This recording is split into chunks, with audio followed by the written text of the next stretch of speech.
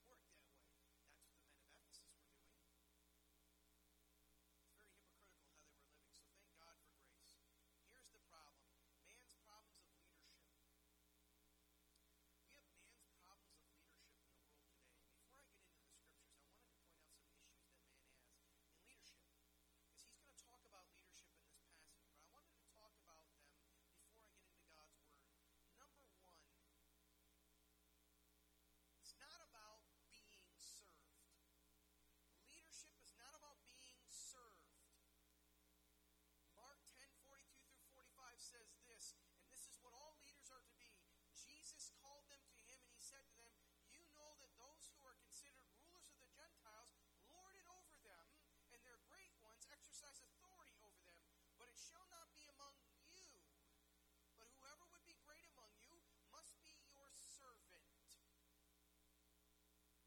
And whoever would be first among you must be slave of all.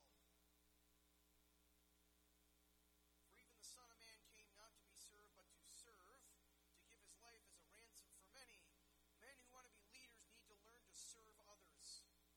It's not about you. I'll even say this, and it's going to get me in trouble. It's not even about your handlers. Some people can't even lead. They have others leading behind the scenes. And it's sad. It's sad. Men need to learn to be servants. I pray and wish one day all those people who consider themselves leaders in Washington, D.C. would understand what it means to be a servant. You need to learn to serve the needs of your people, not yourselves. And that means you do it for God's glory, not your own glory. False teachers do it for their own glory. They even say it's for God's glory, but they really care only about themselves. Number two, men who want to be leaders in the church need to remember that leadership is not about you. Never has been, never will be.